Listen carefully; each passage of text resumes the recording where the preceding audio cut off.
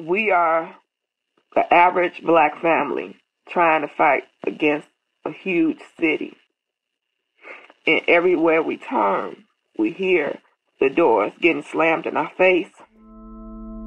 My name is Chaperl Wells.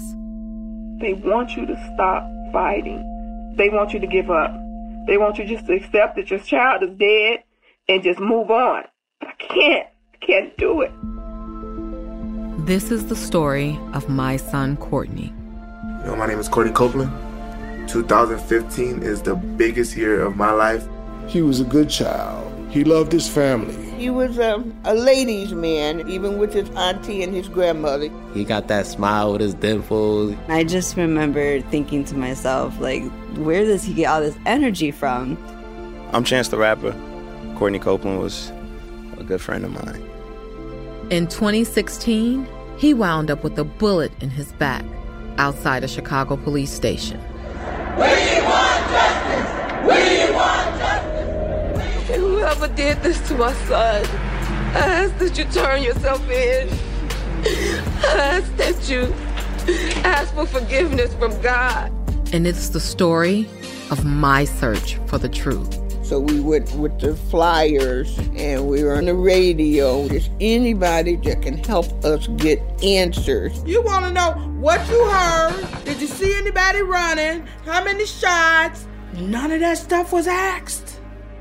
Along the way, I teamed up with journalists, and we took this case to a whole new level. Okay, so you heard 2 shots fired on the block?